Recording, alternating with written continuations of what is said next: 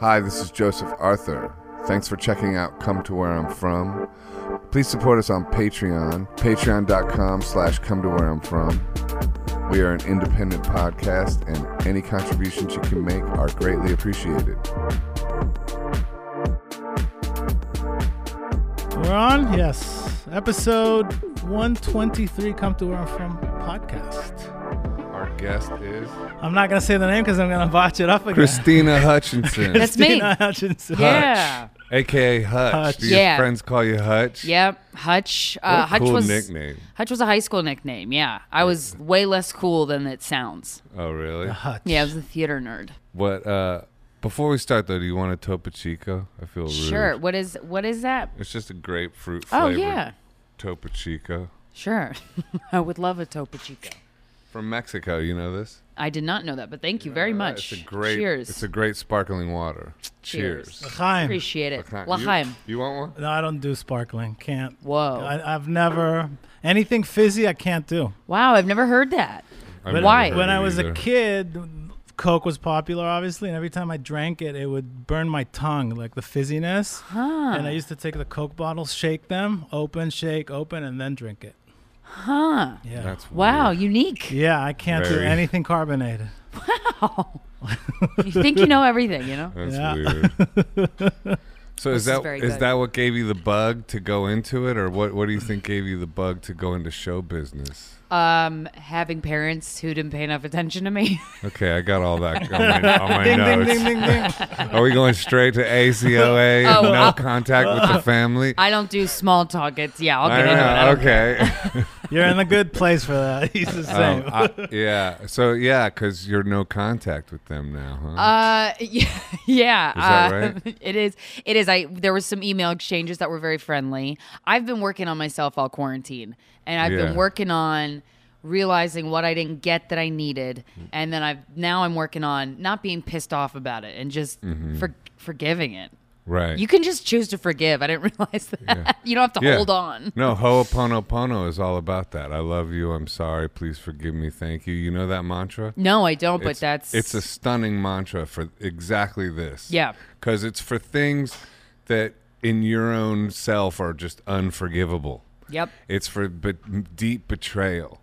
And if you like practice this mantra, it just releases it. It's it's wild. magical. I've been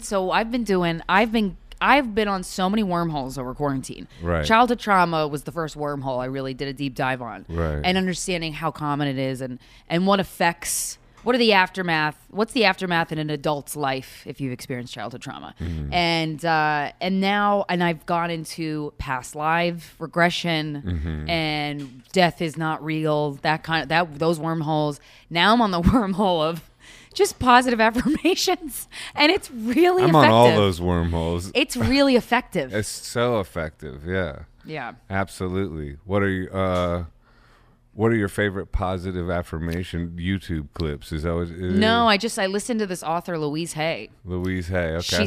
She has a warm voice. I need the presence of an older woman that's just purely kind and gentle.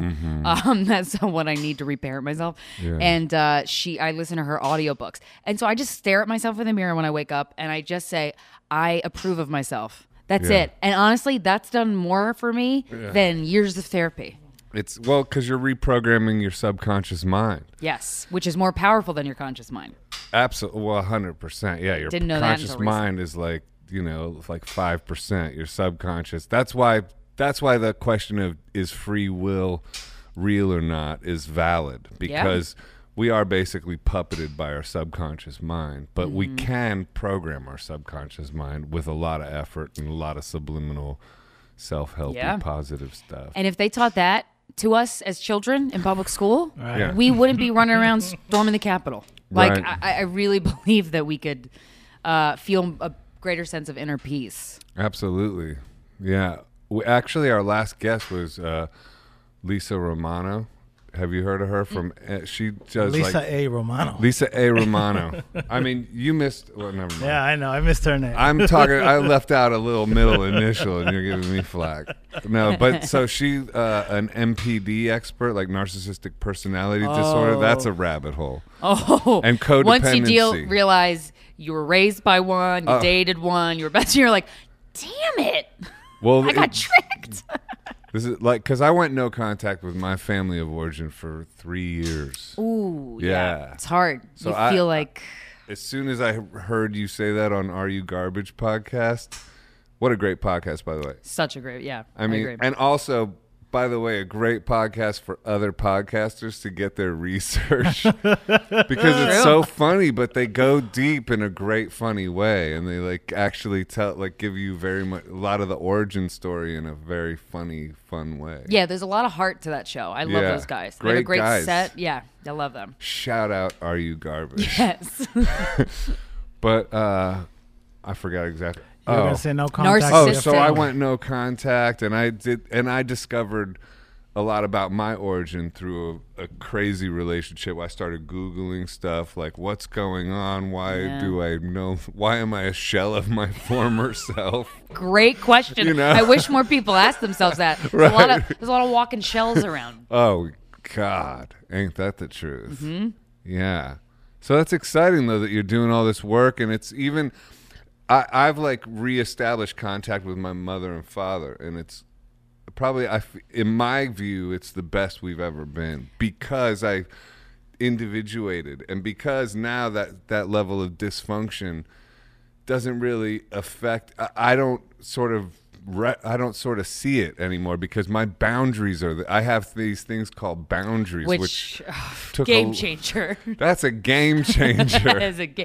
Well, and it's too, if you have a parent, especially with narcissistic stuff, Yeah. if you have a parent that views a boundary as how could dare you hurt me like that, Right. you're going to think that that's what a boundary is, and so you're going to be anti-boundaries, and then you're going to realize you bent over backwards for Yeah, everybody, can you and guys you're going to explain explode. boundaries. Right. Well, boundaries What is what like, is about like I know I'm trying to wrap my head personal around. boundaries. Like, so if like you say you called me, hey Joe, can you help me clean out the garage? And if you were like this like person who I put all this wild, weird, Expectations. inappropriate value on or Yeah. something, even though I'm busy and I have a bunch of other stuff to do, I would just go do it because Mm-hmm. your view of me is more important than my view of me. Right. You put So others your before yourself. boundary is I'm gonna say no You if put- asked. No, it's not that general. It's just like if you just putting yourself first is like it's a codependency healing thing, or or Ross Rosenberg calls it self-love deficit disorder.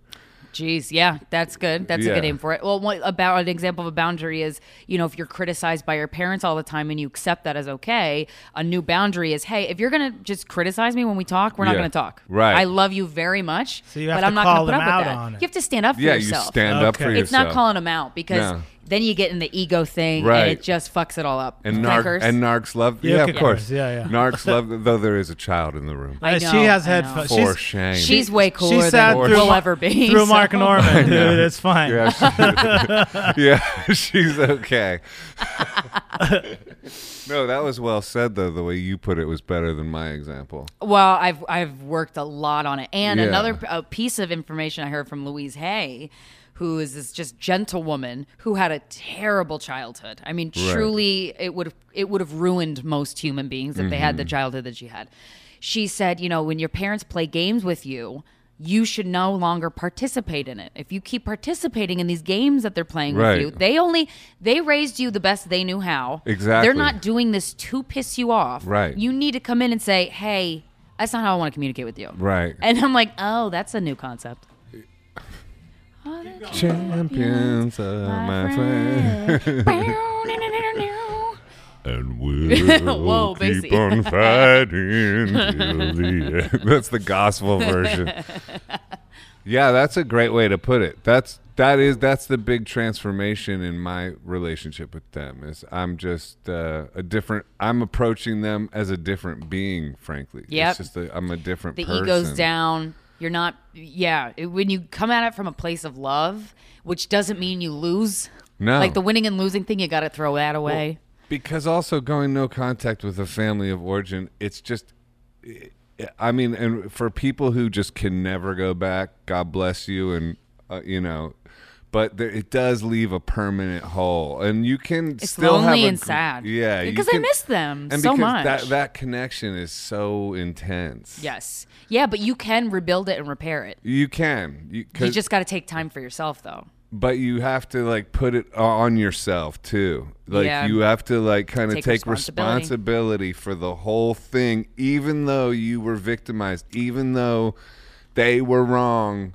That's what Ho'oponopono taught me. That mantra specifically. Yeah. Well, but the whole thing is, if they victimized you or if they did something terrible to you, they parented you the way that they could in that moment. Right. They didn't do it to make your adulthood hell, Exactly. which is something I need to keep reminding myself. Well, one of the best examples of that is the way your mom reacted to the first time you had sex. Yeah. Like and that's then, an incredible version of what you just said. yeah. Yeah. Because when you found out, About her past, Right. and how she was scared, it all came out. It all came out of love. All her Right. reaction that ruined me for a little bit. Ruined me is a little hyperbolic, but it really affected me. But now that grain of understanding that I got when she came on my podcast, the biggest 180 of all time, incredible. made me like all of that frustration melt away. So tell the story though, so people know what we're talking Sure. about. So when I was Don't send them to the other podcast. Who doesn't know? He didn't do any research. When I was 16 is when I had my first boyfriend, and I lost my virginity to him. I was out at a restaurant at 16. It was just me, my mother, my brother's girlfriend, and my grandmother, my dad's mom, who had recently suffered a stroke. So she was just had the brain of a kid. And so we were all out to dinner, and there was a conversation. And my mom basically asked me if I was still a virgin, and I didn't want to lie to her, so I said no. And she got up and walked away, and my dad had to pick me up, and she didn't talk to me for a very long time, and that was it. I didn't talk about it. I didn't know that was weird. I was sad and upset, but I thought okay, sex is a bad thing. It makes my family abandon me. So then I had her on the podcast that I hid from her for as long as I possibly could, until it was Guys inevitable. We Fucked. For Guys We those, Fucked. I Yeah. almost called "Are We Fucking?" No, I don't know. Are we fucking or what? It's guys we fuck. That's the upcoming. It's like, Yeah. Are we fucking? All the guests we want to. That's pretty much every podcast.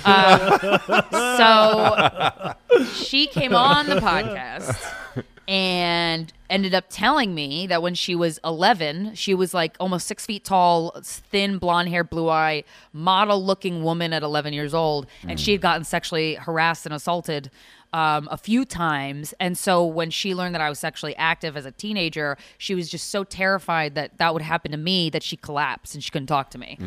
And just we interviewed her when she told me that, and I was like, oh,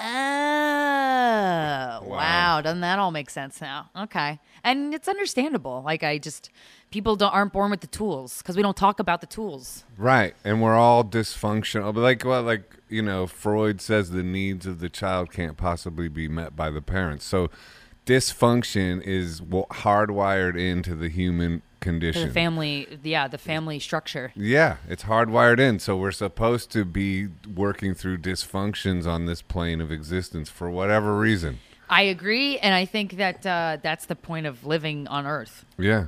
What do you got to learn? That's what it is. So what do you think it is about podcasting that gets into deep reveals like that, or those kind of weird therapeutic reveals? When else would you have the conversation? The nature of Guys We Fucked is we wanted to interview the men that we've had sex with, the men that we have been physically the most intimate with, more than any other human being on this planet. And we would only ever have that conversation if we had a podcast that was themed around that. Right. And we really wanted to have those conversations. We were curious about did we get it wrong? Did we have the similar view of how the relationship went and ended? And there's certain things where you just kind of make a podcast for it, and you can have an excuse to have that conversation. If I were to call the guys that I've slept with and be like, "Hey, you want to meet for lunch?" They'd be like, "No, you weirdo! You're gonna stalk me? What's happening?" So, yeah, Just an excuse What to do you have do these. when you run out of guys and you're That you X fuck. amount of episodes in? She never does. No, just kidding. No, I haven't had sex in a year. I'm like a born Right. again virgin. I'm a born again virgin too. I'm over here retaining. It's good to yeah. I've just been doing deep dives in I'm here. doing deep dives. Yeah. I'm like, you know what? I need to work. Yeah, that's good because I feel like it's very rare that men do that, and it's nice to hear. I'm on a water fast right now, in fact. Water fast? Yeah. What is that? Like just nothing but water for And to Chico? clean. Yeah, well, that's his water still. It's true. It's got a little flavor, but Yeah. if you look at the thing, 0 calories. Oh, that's good. So you just drink water all day? Yeah. Well, he's 8 days into it, 8 so it's days a into it. little. Just water, Just not an water. ounce of food. No food. No, but you're not even hungry after 3 days. So Right. It's Until easy. you die. And you're Yeah, That's what I how tell long him. do you That's do what I it tell for? him. When are you gonna when die? you get puppy? hungry. You're not hungry yet? Nah, like your Wow. body. I'm not a does- hungry person, so maybe No, I I'm a starving person. I eat. Oh. I eat tons. I love food, but like your body does all this internal repair, autophagy and stem cells, and then starts actually rebuilding your organs and crazy shit. It's a really amazing thing to do. It's like so rewarding, and then you get into spirit stuff, and you're like talking to God and yeah, and Wow. seeing angels and. Well, because you're so. Don't forget the you're disclaimer, famished. Joe. I am not. But a I am physician. not a physician. I am So not a you have medical not had practitioner. anything to eat in how many days? 8 days. Wow. Yeah. And you don't have headaches? No, I feel great. I quit coffee on it. I quit nicotine on it. I Oh, I gotta stopped do those going two to a things. kava bar all the time. Okay. I was going to kava all the time, and I was Taking in shots? bad habits. Yeah. Dopamine on dumb things. Yeah. And if you reset your dopamine, then you start like achieving your goals by. Dopamine suddenly is like when you're just making a painting or doing something. doing creative. something, yeah. I'm trying to reset that with. I got a couple Yeah. caterpillars that I've been watching them. They just turned into butterflies, Wow. and that's more interesting than any computer, any television show I could ever watch. Like that is just you watch these little tiny little worms, well, not worms, caterpillars. That's a metaphor for you and me. Yeah, We're exactly. turning into butterflies. Yeah. Cheers. What led you to that? That's awesome. I love butterflies. My friend bought her daughter a couple caterpillars, and she put it on Instagram, and I was like, "Where can I get those?" Yeah, where do you buy that? Yeah, Wow. on the internet. And so what led to this deep dive besides like the obvious stuff like just Wanting to living die? Yeah. Yeah, not being happy, Right. and I love being happy, like everybody Yeah. else. Yeah. A sad comedian. And also just not dating. I've never not dated before. I really like this. I like this time alone. It's invaluable. Yeah. I'll be thankful that I did this for the rest of my life. Dating yourself. Yep. But like actually, Right. and you can actually get to the point, and I swear to God this is true. As someone who was like boy crazy person and always pursuing somebody or always wanting, being pursued or just always having something. It is really, you can get the feelings you get when you're like madly in love with someone with yourself. And I know that sounds nuts, but you really can. I feel that lately, like Yeah. in the last little bit, doing this fast and stuff, because I'm so happy that I'm finally not doing bullshit, self-destructive shit. Yeah. It's wonderful. It like makes you like, and it's really easier than people would think to like shift, because the thing you don't know when you're locked into your weird self-destructive things is that as soon as you like shift a little bit, there's a momentum automatically behind you of like this pride that kicks So in. exciting. You're It's like, oh my so God, exciting. I did it. Oh my God, I'm like actually doing this thing that's been like haunting me forever. I'm finally Conquered the beast. yeah. Yeah. And then it just feels better and better and better, and then like pretty soon you feel ecstatic about it. Yeah. And your life is consisting of all these simple things and not getting fucked up and, Mm-hmm. doing blow until 5 a.m. and then going home and sleeping How an long hour. into being alone did that feeling start kicking in? 6 months. Oh, It okay. took a So while. it took a minute. I was very sad for a while. Right. What are the things you do in that space that is like leading to more self-development? Like, is it meditation, exercise, Meditation is something therapy? Oh yeah, all that, all 3 of those things. Yes. Meditation I've been wanting to do. I've been beating myself up about doing it for years. I finally, when quarantine started, I meditated every day Yeah. in quarantine, sometimes multiple times a day. And that's a good reset. I've been exercising. I rollerblade. I really love rollerblading, and I work out with a trainer. I've been doing that. And my next trick, I'm gonna try to not eat shit, like not eat junk food. 3-day water fast. Yeah, that'll do 3 days I could do. 3 days is easy. Well, actually, that's the hard part, to be honest. It's Right. it's easy where I'm at right now, even though that sounds counterintuitive because it seems crazy. Your body gets used to it. Yeah. But yeah, it's like that's the best way to reset your diet because after 3 days, like a piece of broccoli sounds amazing. Right. You get excited about a It's tomato like slice. Yeah, like an About almond. water. Are you kidding me? Well, and I got to a point in quarantine where, like, at night I would make myself a cup of tea, Right. and I would buy a lemon and I would cut it, and I would stare at the lemon, and I'm like, this is a work of art. Right. A lemon is a work of art. Absolutely. And you get to this place where you can really appreciate something that simple. That's not really that simple. Right. You reset your dopamine levels. Yeah, and then from going towards thinking a lemon is a work of art, God questions have to come in Of there course. soon. Do you use prayer as well? I guess so. Yeah. Yeah. When I meditate Yeah. and when I think about what I want in my life and what I want for others. Yeah. yeah. Me too. I'm heavy into it. I Yeah. love it, especially like It feels good. it really does. And yeah, that meditation is a complete like it's just such a break. It's like it's a relief more than a discipline Yes. to Yep. get out of just identifying with thought forms all the time. And you could always have that quiet place to come back to, even if you're out and about going about your day. Yeah. Have you ever had any like guests on the guys? Like, how many of them have gotten like super awkward on guys? We fucked? Oh, a lot. Like, have you had lot. ones you expected would be, oh, this one's gonna be fun, and then it went south? Yeah. Like, what? Well, we've had a guy. The second ever guest was a guy. We gave him a fake name, Nico. He was the second guest on the podcast. You fake named him Nico? Yeah, he didn't want to reveal. He wasn't an entertainer. He wasn't in entertainment. Okay. He didn't want to be public at all. Right. But that's the other thing about having it as a podcast. That's the beauty of it. We didn't have video, so you could be anonymous and do a fake name. That guy, he's one of those guys where I'll always have chemistry with him, always. And I hadn't seen him in years, and that episode was the first time I saw him in a while. And Corinne was like, "Do you want me to leave?" Jesus Christ. Oh, really? Yeah, so that was nice. So that's where it went kind of north, not south. No, yeah, that went north. Yeah, that didn't go south. That's like- I'm glass half full. Mine never went. Oh no! When I had my ex-boyfriend on of 7 years, while we were dating, we had him on, and him and Corinne butted heads, and I was very protective of him because I loved him, and I didn't ever want to see anything bad about him. So, him and Corinne did not get along, and they butted heads on the podcast, and I got so uncomfortable. I just kind of like looked What at the about? floor. He's his character. Well, how do I want to say this? Is Because I'm like a questionable? new person now, and I'm not going to trash talk people. Right. But I'll give you an example of one of his actions. That's going to be tough on your comedy gig in a way. Oh no! When I do stand up, I'll shit talk You'll you to slay. death. Okay. Yeah, no, that's fun. It's for the purposes of comedy. Right. He. I know no one acts the best when they get dumped, but he sued me and Corinne for over $100,000 after I broke up with him. So like that'll tell you some That's stuff. not a You good can make one. your own conclusions.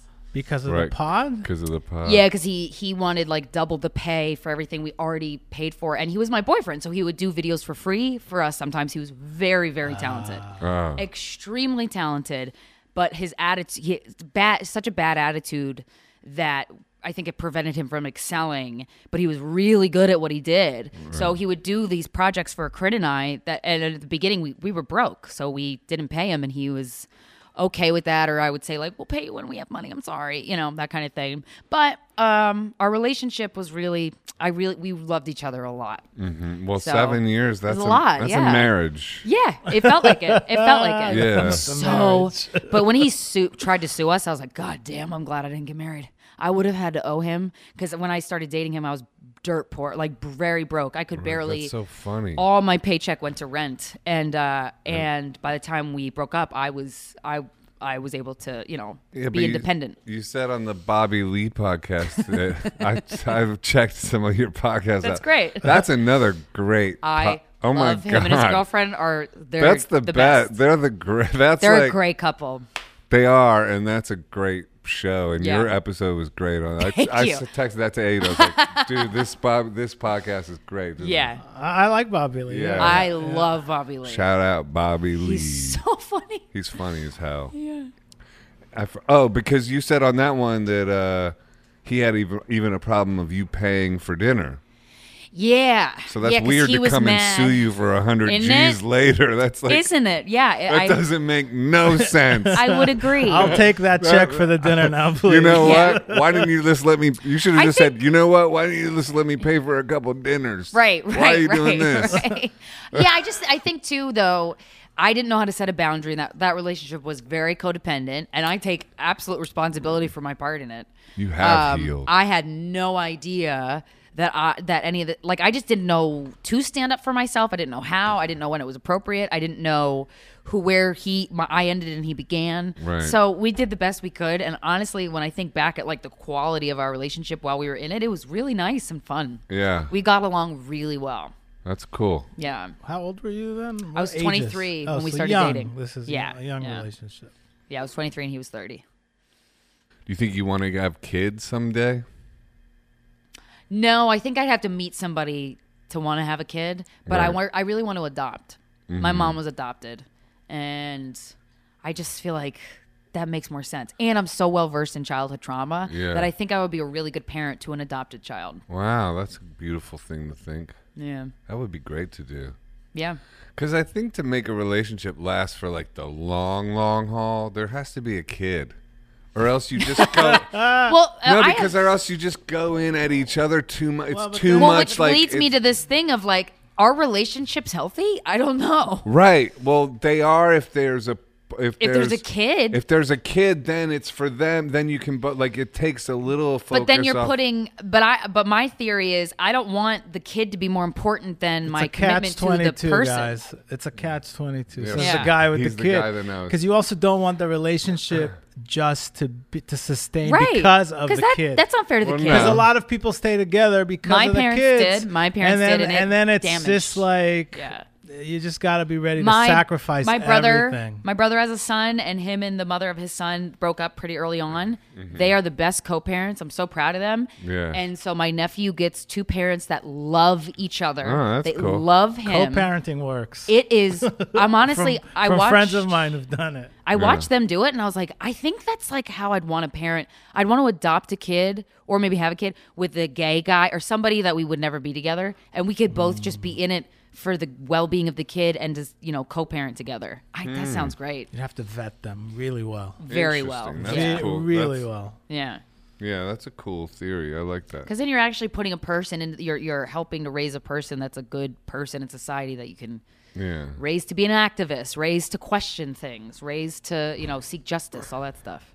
Yeah, because somebody told me this pyramid thing, like where a relationship's like a pyramid, where if you're both just like on this plane and looking at each other, it's like you're gonna clash.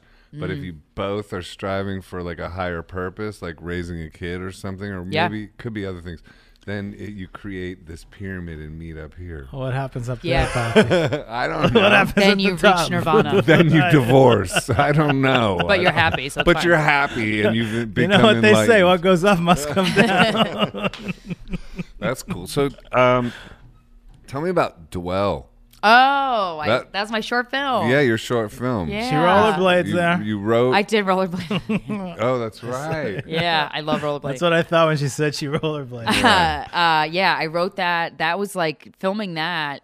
I wrote and starred in a short film because I majored in acting. I got a BFA in acting. I wanted to be a movie actress since I was a child. Right. That was really the initial goal with me, and I still want to do that. So I wasn't getting auditions, and so I was like, oh, fuck this. I'm going to make my own movie. And it was my first short, and I'm very proud of it. It was basically healing from that breakup of 7 years, Right. and not understanding that you have to go inside yourself and not seek the dopamine or the feeling better about yourself through drugs or friends. Mm-hmm. You just have to go to the desert, die, and come back. Yeah, it's a drama too. It's not really. I wouldn't call it a comedy. No, yeah, it's not. I So- went Yeah. for it So to be it's a comedy. true story. The guy in there Yeah. with you that's your breakup story. Yeah, yeah. And Now I'm it makes more sense. I'm to working me. on another film now that's a horror film that are a psychological horror about childhood trauma. I'm so excited about it because it's more there's a lot of metaphors and stuff in it. Wow. It's not so direct. That's a great idea. We're starting to film it this spring. So Congrats. thank you. Is it you writing and directing? I don't direct it. I just write and star in it. Oh, cool. Yeah.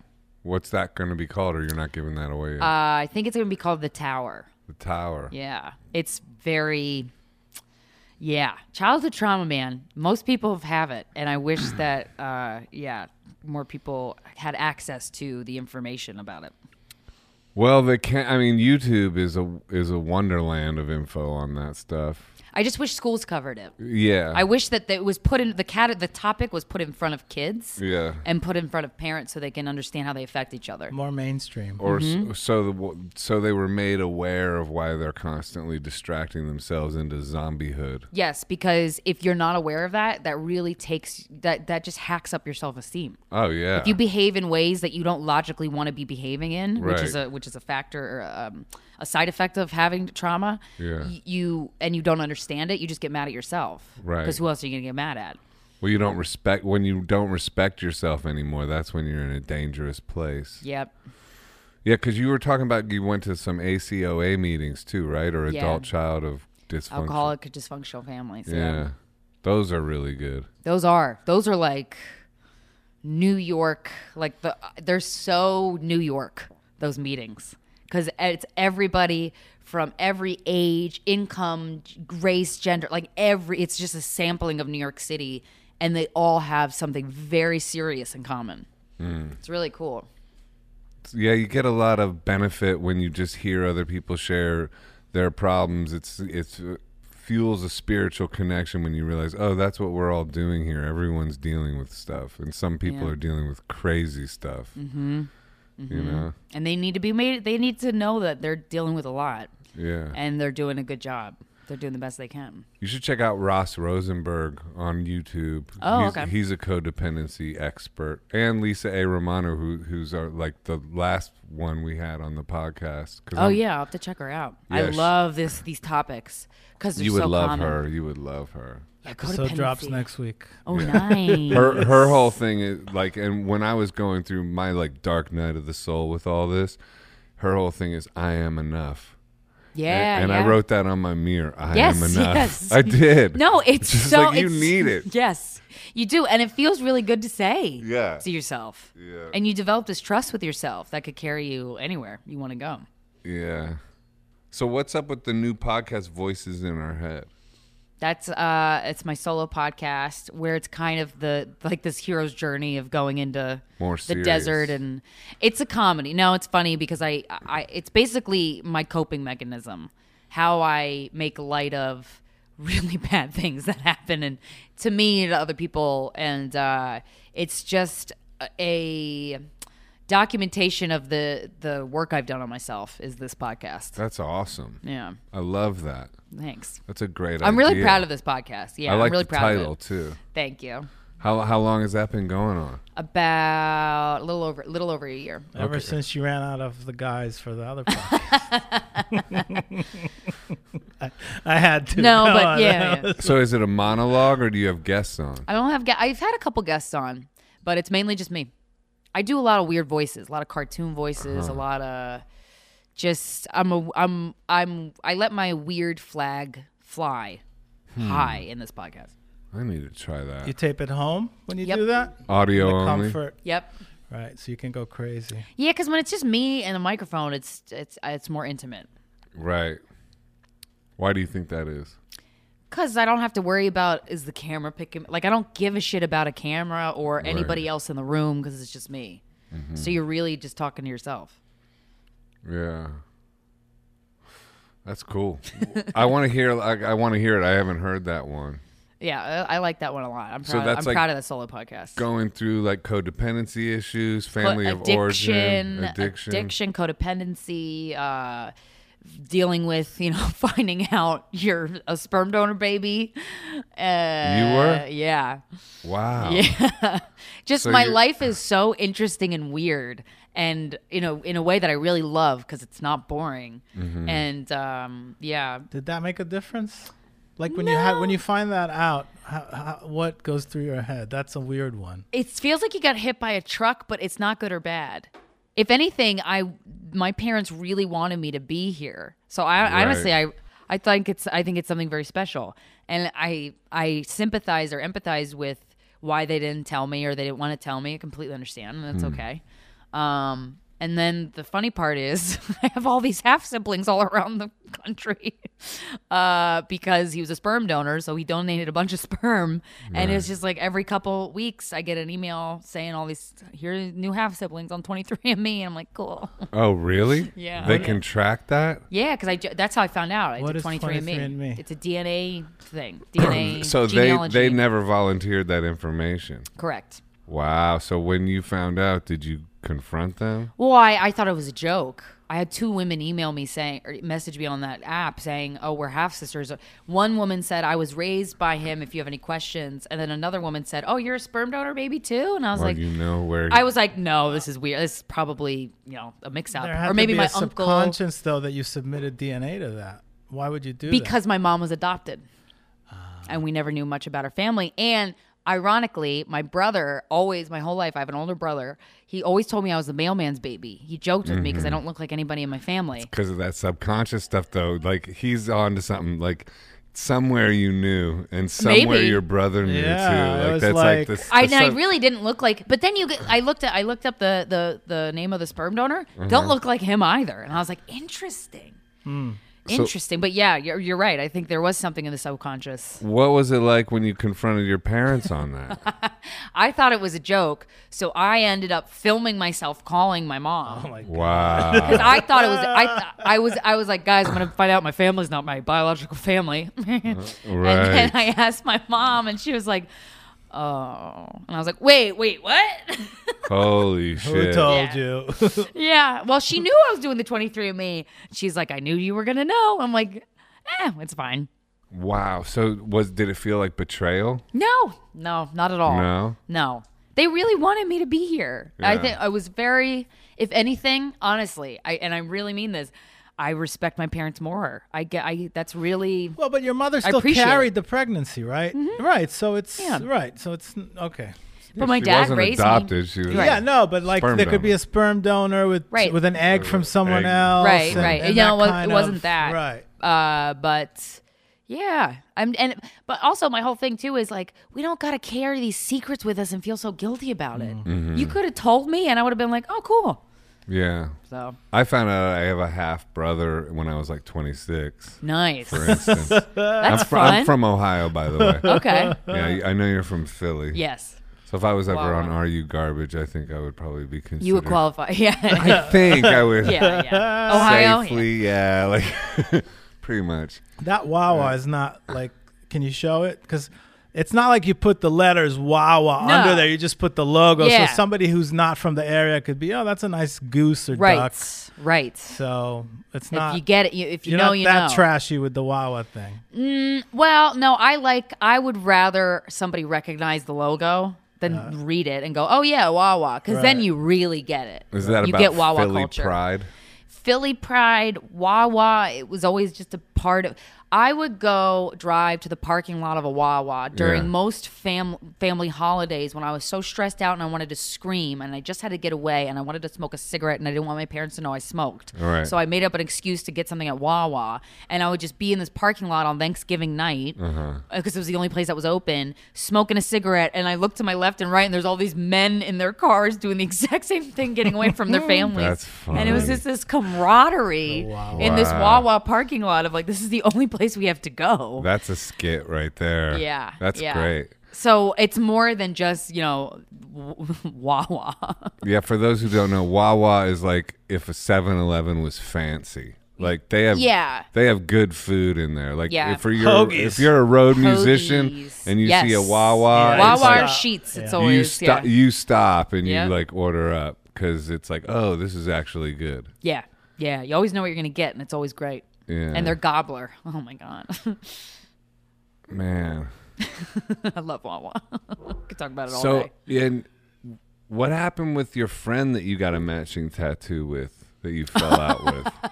Oh yeah, we stopped talking. I think that was another example of a relationship that maybe became codependent, and I take a lot of responsibility in that. It's just one of those things where you realize, oh, we don't fit anymore. We're not good friends anymore. Right. For each but other. she like messed up your relationship with your mom? No, not at all. No, You said that on a podcast. She messed up.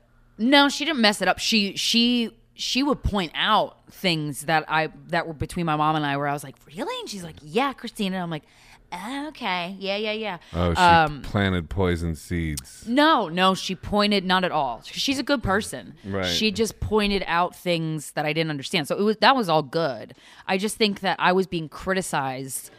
It felt to me like she took, whenever I did something that was against my own best interest, whether it was like smoke cigarettes or whatever. That's just an example. She didn't actually get mad at that, but I feel like she took it personally, and it was too much.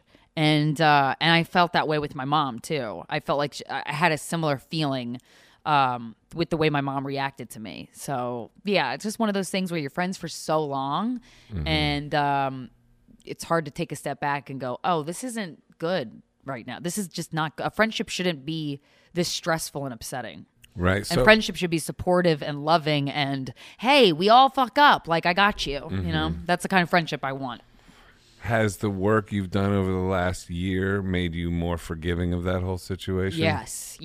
Yeah. And it has allowed me to find where I have responsibility in that relationship. Right. Yeah. I'm in a very similar space because I like had a major revelation of all this dysfunction. I went totally rogue, like, you know, just like went no contact with so many people, and then now I've come to a place where I see it very differently, you know, and I love all of them. Yep. Not all of them are back in my life, but I'm not holding any resentment towards anyone. It's I'm in the same spot. I'm that. Very happy that friend I heard recently that she got engaged, and I was like, I'm so happy. Like, genuinely, I was like, Right. oh, that's so wonderful. Like, I really, and that's a testament to kind of where I'm at, and if I actually mean it, you know, that's how I prove to myself, like, oh yeah, you actually mean this. You're not just faking it because you think this is the better choice. Yeah. What about your siblings? How have they responded to their upbringing and all that stuff? Or how are you guys different, and how are you the same? So I have an older brother who I'm very close with. We actually got very close with each other, especially lately. He's 8 years older than me. I mean, he's the only other person that was raised by the same people as me. So we have a bond that is forever a huge help in both of our lives. Because we each got different versions of our parents because we're 8 years apart. So That's talk. interesting. Yeah, we talk hours at a time. He's going through a breakup at the moment that was really upsetting, and I was like, DJ, this is my bread and butter, giving people advice on breakups. I wrote a book on it. Like, I got you. I know. I'll send you all the YouTube videos, and I talked to him about all these concepts that I've collected throughout this 8 years. I've been doing this 7 years, and I've been like really helping him through his breakup. And also as a result of that, we're just bonding because we'll talk for like 3 hours at a time. So I love my brother. It's so important for me to have somebody else who gets it. What's he do?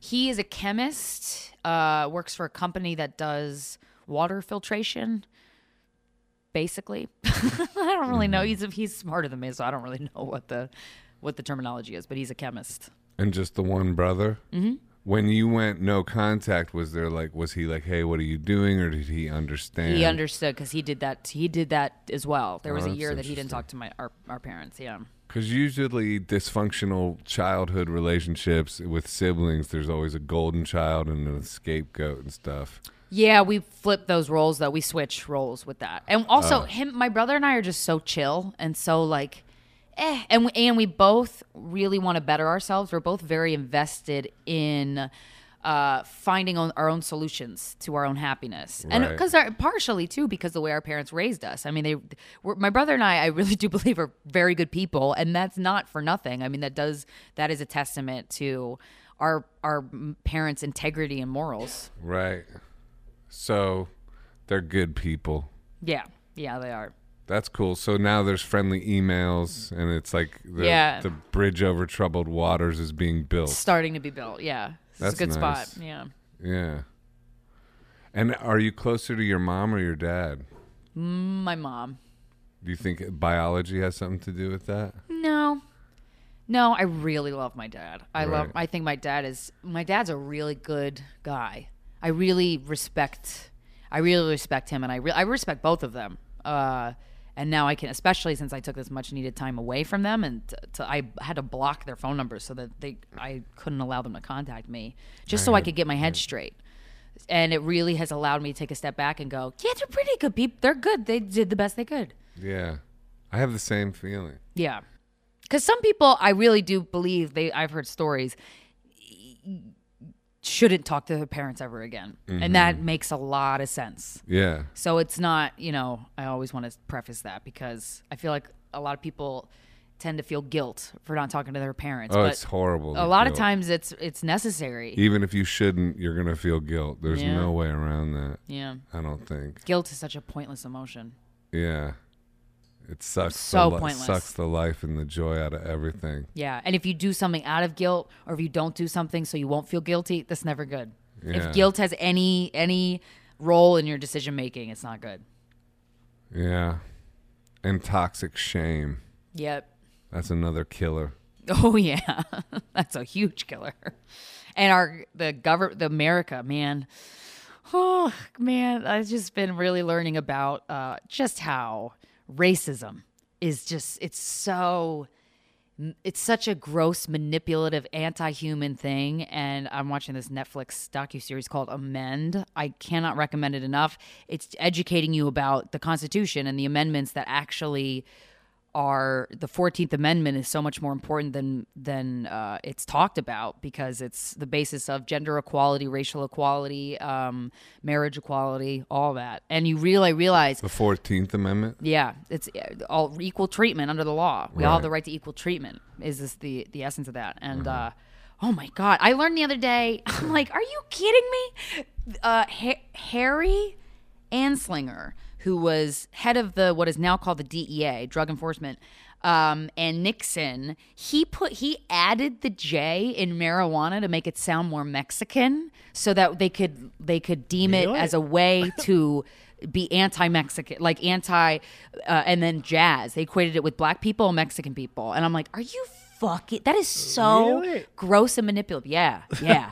Well, how would you spell jazz without a J, though? No. The J in marijuana, not jazz. Sorry. Then you said and jazz, and I'm like, well, what was it called? As? No. I mean, it used to be called as. I've never heard that. It's so close to ass. I'm very caffeinated and I speak too fast. But no. So they tried to basically use it against black people and against Mexican people by associating it with jazz music or putting the J in to make it sound Mexican. Well, associating it with jazz music accidentally promoted it, and associating with Mexicans accidentally promoted it too, from my point of view. But also too, when you smoke weed, you're not like, I would never be worried by a person who is stoned. No. Ever. I'm not worried they're going to take anything from me. I'm not worried they're going to kill me. I'm not worried they're going to be violent. Right. Ever. The J just made it difficult to spell, for crying out loud. Right. Marijuana. But it's just like, where does the J go? How did it used to be spelled? With an H. With an H. Yeah. Marijuana. Let's put a J. I mean, that's a reach, though. Like, that's some weird programming. That's a weird programming it's this reach. Manipulative. But it's like, I never once thought, Mexican when I saw the J. Right. Oh, really? It sounded like a Spanish word. It sounds like a fajita. Right, exactly. I'm from Ohio. Fajita. Isn't fajita with a J? Yes, it is. Fajita, yeah. Fajita. Yeah. I mean, Jesus. Jesus. The J is an H sound. But I'm like, the amount of dedication you must have to make it so that these people will think badly of these people by changing the spell. I'm just like, Jesus. But how did it pass? Divide and conquer. I don't know. I think they just started spelling it like that. Just like they just started today doing there'd be it. an outrage if you changed the word all of a sudden and swapped a letter. Everyone would be like, "Dude, come on." Yeah, what the hell? Yeah, because we're all talking about things more and we understand. We can catch things. Yeah. It's just like bizarre things like that. I'm like, damn. That's crazy. That's some deep manipulation. Yeah. What about like freedom of speech lately is being kind of sort of trampled upon to a large degree. What's your feelings about that, especially being a comedian? Yeah. Freedom of speech is, well, I think that I'm understanding more. I got into, you might know this author, Don Miguel Ruiz, The Four Agreements. Yeah. Being impeccable with your word. Yeah. Never take anything personal. Yes. That's One of the other ones. Always that'll do make your everyone best. less douchey. Yeah. Yeah. And be impeccable. Don't make assumptions. Yeah. Those are all really difficult. And being, yes. Are there other options? Those or are that's almost impossible. No, I'm just kidding. It's seemingly but it is impossible. great. Yeah. But the whole impeccability with your word, the word Right. is all we have, right? And with stand-up, I'm really obsessed with word economy. I Right. really admire stand-ups who go on stage and every single word of their set is planned out and Mark put there Norman is like meticulously. that. He's a exactly like that. Great example. I of am that. not a good example of that at all, but I really admire that, and I want to incorporate that more into my stand-up. So really, with speech, that's where I'm at with it now. Of like, think one more second about how you want to word things, and if it's really capturing the idea that you want to impart on the audience. Obviously, the way they take it is on them, but do your best to communicate it. Give it your best shot to figure out how to communicate it. And just with social media now, we're just butchering words and making them mean something else. And I'm like, oh God, I wish I have all these books about like World War II vets writing letters to their wives while they're overseas and how beautifully said these sentiments were. And I'm like, man, I do this thing on my Instagram called Fuckboy Friday, where I'll do people send me screenshots of DMs they get from guys on dating apps, and they're just atrocious. I mean, just the scum of humanity. And it's great fodder for comedy, but I'll do like a theatrical reading of them. And it's just, every time I do them, I think about how, these love letters that were written in the 50s were just such beautiful gestures that I'm like, what is that now? You up? That's the That's it. That's the dopamine detox on like some weird social level, because it used to be your only option was pen and paper and the sea. I'm out in the sea for months away and I have this pen and paper. So what are you going to do? You're going to craft a beautiful letter. Now you have this. You're like, no, there's a million things. But now I see a hot girl. Oh, that reminds me of this. Now I'm just going to write a quick little text. And then the DM's going to be like, just the laziest bullshit ever. And you're not in your actual interactions. Yeah, it's just like, that's an example of it. It's just like we're in a way, okay, I get it. They're like douchey or whatever. But in another level, you could forgive them because they're just victims of this. They're victims of like, when you're out at sea for 2 months and all you have is like one piece of paper and a pencil that you have to like sharpen with your mouth. Right. You're gonna be careful about what your words are. Because you don't have a lot of,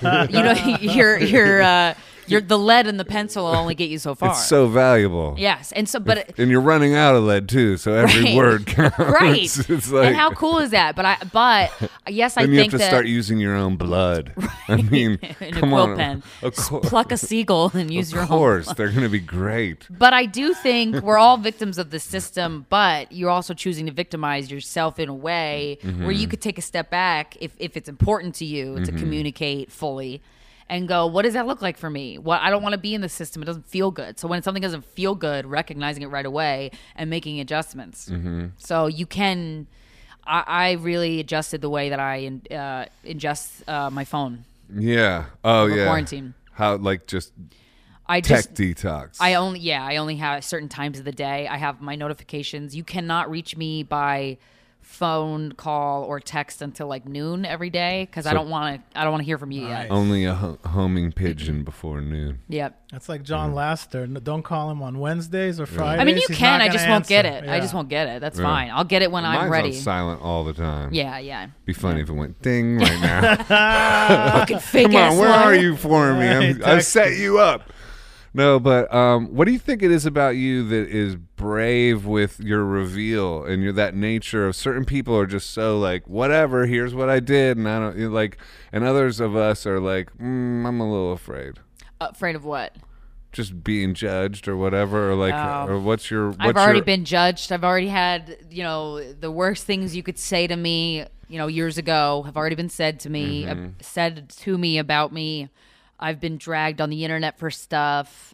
I've received rape threats, death threats on Twitter. I mean, if you're a woman, that's kind of part of the game. That's nuts. If you're in any way public, I've had people tweet at me a picture of my house, my apartment building, and I'm like, "Oh, that's not fun." Okay, that's actually where I live. That's weird. Yeah, but once all that's happened, and you're like, "Holy shit!" and then you go, "Wait, what do I care about? Okay, my safety is important to me. How can I ensure this?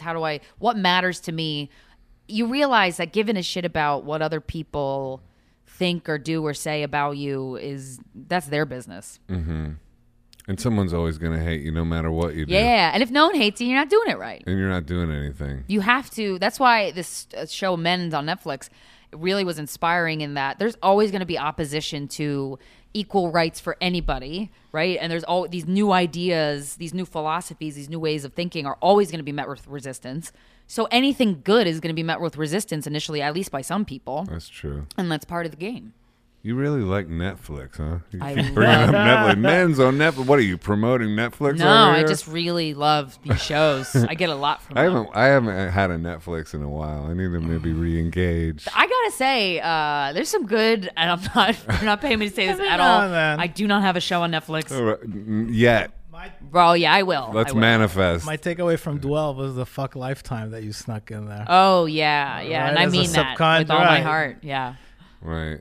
Because they denied you a show or a deal that you had, but that was the question. They gave us a deal. To go with, like, because of the topic of sex, how sensitive it is and freedom of speech, what other opportunities you fell because of what you do? Or all of them. Yeah. Corinne and I have made, how the TV industry, the business works is, when you have an idea that's hot, everybody wants to either do a reality show about you or have you sign with their production company or their network to do a television show. Mm-hmm. And sometimes it's just because everybody else, it's the FOMO of like, well, everyone else likes this and I don't really get it. But for Corinne and I, if you don't get us, we're never going to work with you. That's absolutely antithetical to everything we're about. Corinne Fisher. So, yeah.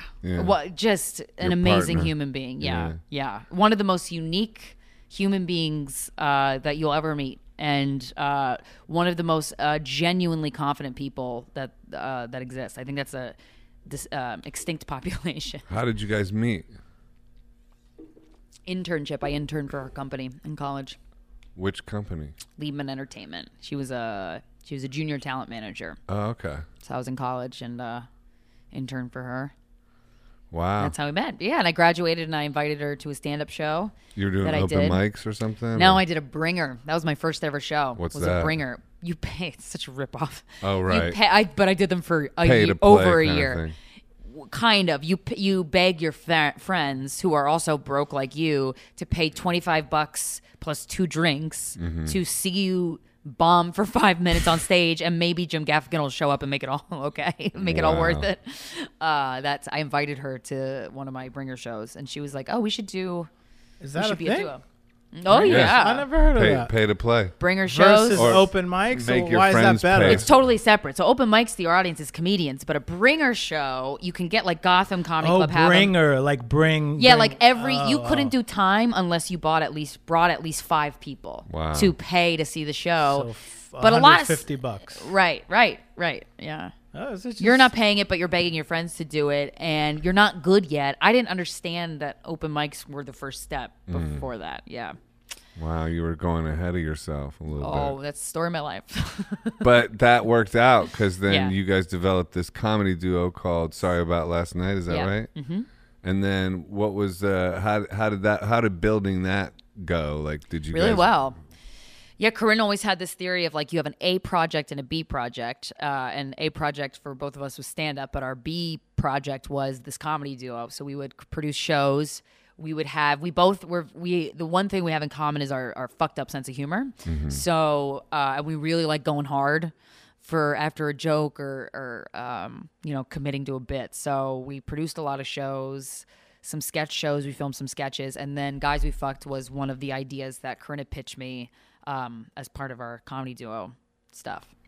Well, she's like blessed your life big time, huh? Yes, yeah. Yeah. Golden ticket. Mm-hmm. That's a smart concept to have an A project and a B project. Yeah. She's very smart, and because she comes from the world of talent management, she knew exactly how to develop talent.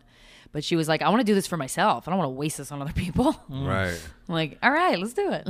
But she was a comedian as well. She started stand up shortly after I did it. Yeah. Oh, so you inspired her as well. So you probably blessed her life too. Yeah, I don't know. She did stand up once. She said when she was 16, she like tried it. She had to say she that. did one. No, I'm but just she kidding. did I'm do. just joking. No, she did do one woman shows that I would go see. That were basically like stand up monologue type shows. Drama though, more. No, comedy. One woman. Because when you say like one woman, all of a sudden it's dramedy. When you say like then the otherwise it's comedy. Yeah, I guess when I think of one woman shows, I think of stand up comedy. I think of like Judy Golds and Whoopi Goldberg did her one woman shows. That's so true. that's what I Fair think enough. Yeah. What do you think like the difference is between people that are drawn to mostly comedy versus people that are drawn to mostly drama as someone who's drawn to both?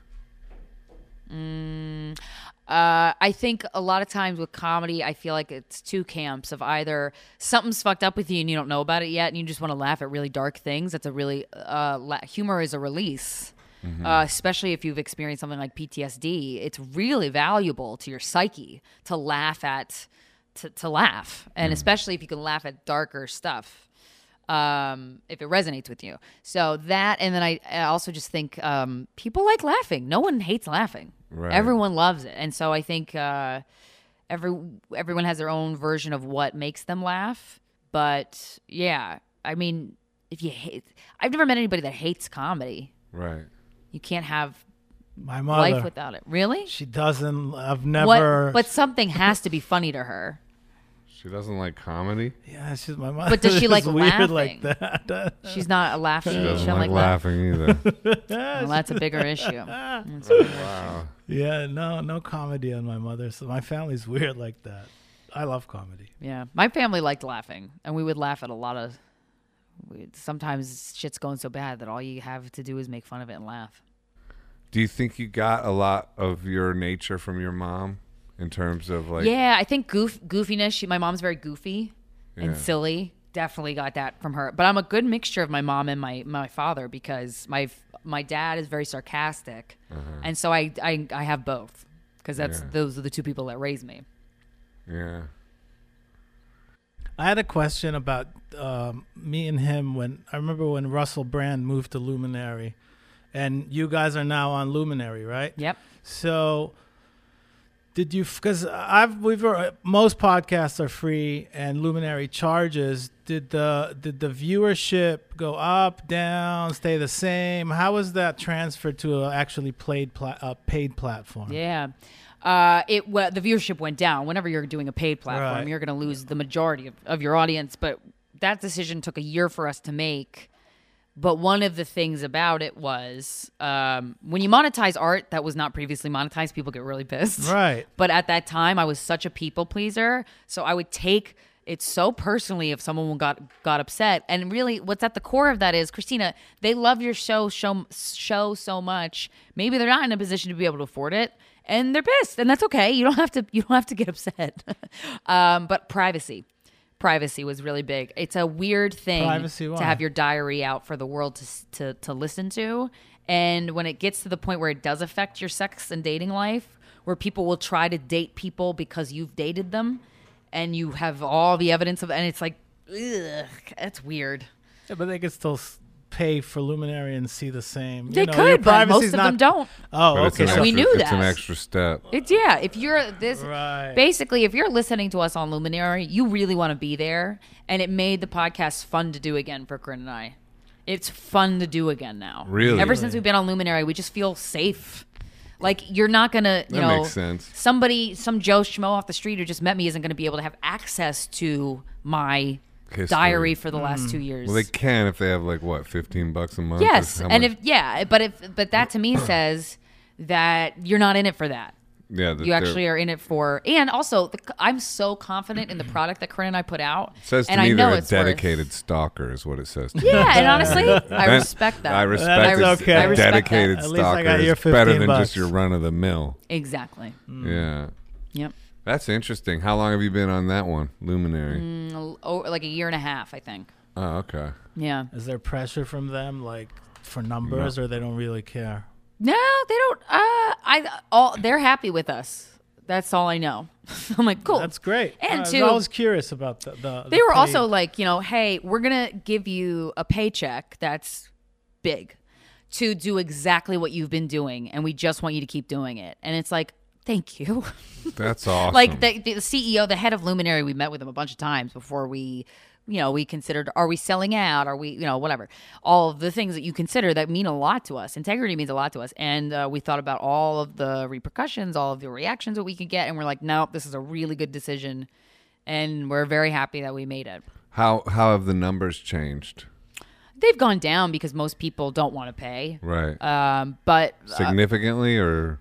I actually don't know. You don't know. They're supposed to give their numbers to us and they don't. But your back catalog's still on iTunes. yeah. So people are still discovering us and we're still selling out on the road. So That's great. it doesn't So really. you take the pod on the road or the comedy duo on the road? And Comedy duo. We co-headline. I see. Yeah, we each do half-hour stand-up sets. Oh, cool. Yeah, and then we do. And then you do a combo. Yeah, our live shows are really special. Because our audience is very special because they will talk about very intimate things about their life in front of a large group of people, and it's very healing. It's You've funny. taught them. It's healing. You've taught them all. Yeah, 'cause you we're guys honest, are 'cause healers. we're honest. In a way, you Yeah. guys are healers. Yeah, but Disguised. it's through the lens of comedy, which I really like. Yeah. because that's the most relatable way you can get to people. Well, what's that thing they say? Like, you tell people the truth, they'll kill you. But if you tell people the truth and make them laugh, they'll like let it slide. They're not only that, they will follow you till Yeah. for the end of your career. How hard is it to maintain the relationship with Corinne? Corinne. Sorry, Corinne, Corinne. like Holiday Inn. Yeah. Not hard at all. We just put work into it. Yeah. It's not like something you can just go, I hope this goes well. You like have to actually make an effort to. And what are some of the things you do for people that want to make relationships work? Which is, Setting boundaries, which she was the one who initially did that, and I was like, "Wait, you don't? That's mean." And I eventually learned, like, no, that boundaries are very good and healthy for both people. right. If we're talking about what's work, an example of that? Her setting boundaries. So, hey, if it's work related, don't text me. Let's do email. We're going to email each other for anything work related so that I'm not out with my friends and then all of a sudden I'm getting 12 text messages and I'm like, I don't want to deal with that right brilliant, now. man. She's very Fuck's smart. sake, that's smart. And it's a tiny thing that goes a long fucking way. Hey. and I asked to have her on. Yeah. Start email. No, start yeah. emailing me. Yeah, well, It's a good You don't boundary. do Don't te- email. Don't text You me. email him, anymore. you never get a reply. Sometimes you don't get a reply from me either. But Right. in that case, she'll text me like, check your email. I'm like, okay, cool. What's another example? Another one that I guess more That's on our end or efficiency. both of our ends. We make a point to have fun together. So because our work is really fun, but when we're on the road, we love kitschy shit. We love doing the tourist thing. I want to see the biggest ball of twine. I want to see all this weird shit. Cave under We the- love like this is where JonBenet Ramsey was murdered, or like Wow. we'll go to the JonBenet Ramsey house who are in Colorado. We make a point to Nurturing. have fun. Yeah, that's nurturing. And the not just relationship. when it feels too work, and it's not enjoyable anymore. We know we need to go to the American Dream Mall in New Jersey and ride electronic animals for 15 minutes and go shopping. Like, That's awesome. We need to do that. That's great. What was Yeah. it like when? Because that was the first big hit you had. Really, was that podcast, right? So when Yeah. the Daily Beast wrote that article Yeah. and blew you guys up and everything, tell me what that felt like. Terrifying. I had so many panic attacks. Oh, it was scary because we had this idea. Obviously, you want people to listen, but we talked as if no one was going to listen. So we were really, really, really honest. And then Right. it was just like, for a while, it felt like too many people were listening, which I know sounds weird, but when you're being No, it doesn't. so personal Sounds right. and you're just being really honest, and then you're getting texts from friends and family like, was this about me? Was this? And you're like, oh my God, this is not what I wanted this to be. Right. So, but then you just forces you out of your comfort zone, and then the dust settles, and then you arrange your life the way that is best for you. How so? what are your own boundaries? You have to interrogate, what are my boundaries? What are my morals? What are things that are way too much to say or disrespectful to say about somebody? Yeah. What are things that it's my experience, and if you wanted a better story about yourself, why didn't you shouldn't have been an asshole. Right. I don't feel bad about that. And coming to terms with just being honest about the way I've been treated by other people, when to say their name, when to not. It's not just navigating all that. I was 24. 24 when we started the podcast. Oh, really? I was a kid. Yeah, I still feel like a kid. Yeah. But so just learning and growing in front of people is hard. Right. Yeah. How many times have you gone away from the podcast and thought, fuck, I feel like shit about that. I shouldn't. A lot in the beginning, and now never. And then how did you cope with that? I ignored it, or I would just take Adderall or smoke weed and forget about it, or just pretend everything's okay. I've done that routine before too. Right. Not helpful. Not recommending. No, not at all. And then you realize, I can sit with myself and interrogate my own feelings and sit with my feelings. That honestly, this is all very new for me, being this like emotionally healthy. Right. So you get there eventually. Yeah. Got a question? Yeah, of course I do. I know you do. On the so what's your childhood trauma? Let's go. No, but your road is, and don't take this the wrong way. So so I don't know where you stand on the hierarchy of comedy, for a lack of better way to put it. So most comedians who have podcasts were already established comedians, and that's where they got the name. We got one from a podcast. We did it backwards. Right. So you did it backwards. So do other comedians are like, oh, she didn't earn it. She was famous on a podcast, and now she's trying to do comedy? Or did you feel you paid your dues in the comedy world? Like the Comedy Cellar, do you play there? Did you have to audition? Right. Just that whole I haven't auditioned dynamic. for the Comedy Cellar yet, but You haven't. But I hold that place. I love stand up. Right. I love stand up. That's the excitement, is how do I get good at stand up? That's something my manager, Rick Dorfman, is my manager. He's a stand up. He manages a lot of stand up comics. And he's like, if you are good at stand up, you can fall back on that until the day you die. And no one can take that away from you. And you got an audience. Now you're selling out comedy clubs before you're good enough to sell out comedy clubs in terms of real. like, it's not like you toured the country like a Nikki Glazer started when she was 19 on the road, and she fucking got good and did the reps the glamorous way. Right. But by the time she got a podcast, she was a very established stand-up. So that kind of stuff, and realizing like my manager's really honest with me, which I really appreciate. And so understanding that, and then being able to do the reps on the road. The podcast is what got us into all the comedy clubs. And now we're regulars at these major, comedy clubs around the country, that I've always wanted to be on the road. Doing the road I really love it. I'm spoiled though, because I get to do it with Corinne. So we have fun. But in terms of anybody saying anything, I don't know if they do. I'm sure, but I don't really give a shit, because if that's what you're focusing on, that's you gotta you headline reroute. comedy clubs as well. Yeah. We've been headlining all the main comedy clubs across the country for the last 4 years. And we've been selling out. We sold out the Wilbur Theater 3 times, 1,100 seats. Man. And I'm like, insane. I'm so proud of that. Yeah. I'm so fucking proud of that. You should be. I don't know anyone else who did it backwards like that and was successful. Right. That's like, it's not an easy rare. feat. Yeah, it's rare. But very proud to have that lane. Yeah. And not have that be like kind of a rare lane.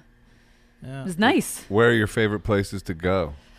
Oh, to tour? Yeah. I love the Wilbur in Boston. Comedy Works, one of the best clubs ever. Where's that? Denver, Colorado. Denver, okay. We're not all insiders over here. Oh, right. Yeah. Come on. We know the Comedy Cellar. We know the Comedy Cellar. The Comedy Cellar's great. The Comedy Store in Los Angeles. Oh, my God. Yeah. Our first show there we sold out the main room. Wow. And I was like, and all the comics in LA, like Joe Rogan, Whitney, all these comics were like, who's that? And I'm like, yes.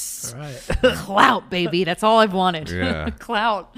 And a little bit of love and tenderness. Oh, always. Clout and loving tenderness. Yeah, it's possible to have both. It is possible. Anyway, keep going. What are the... American Comedy Company in San Diego I really love. San Francisco, Cobb's Comedy Club. Fucking love San Francisco. The Helium chains, Philly Helium. I'm touring a bunch coming up. I'm doing Portland, Oregon, Helium in You're Philly. Doing City Winery. City Winery. April 19th. April 19th. Oh, I got two City Wineries coming up. Nice. Nice. Yeah. So wait, do your folks come out and see you when you go? So they used to come see me do bringer shows before Guys We Fuck, before all that. Oh. And they were horrified. One, I wasn't good yet, but two, I would talk about things with no tact that were personal. And they would come to New York to see it? Yeah, they were supportive. Wow. Very supportive. Yeah. And then I would talk about my mom's depression in a way that Wasn't funny. it was, but she saw it as I'm bullying her, and that just Right. wasn't what was going on. And I didn't understand that she was taking everything personally, that maybe she shouldn't. I just thought, oh my God, if my mom's upset at me, I did something bad and I'm a bad person. Right. So that took a whole fucking long time to figure out. But when the first time Corinne and I sold out the Wilbur Theater, it was Wow. that 1,100 seat theater, I was like, oh, I'm fucking bringing my mom and dad to flying that. They're sitting in the center. And like one of the best moments of my life was when they got to see us walk out on stage to like uproarious applause. The relationship we Wow. have with the listeners is really fucking, I'm so honored to be able to have that, because not only do you make them laugh, but you make them laugh about and be okay with something terrible that's happened to them. Things And they were ashamed of. yeah. That's And deep. that's a deep seated Very, very bond. deep, man. Yeah. For- And it's a great way to connect with somebody. Good for you. You're a shaman. Thank you. Let's dance around a fire right now. Yeah. Do some ayahuasca. Secret shaman. You ever done that? Ayahuasca? Yeah. No. I Microdose? Anything? No, No? I talked to the devil on mushrooms once. Oh, so megadose. I did too much Mega mushrooms. dose. Yeah. I wouldn't say micro, because it was more than that. Right. I had an ecstasy phase. Well, a clearly. month or two. We saw that on Dwell. Yes. We- Yep.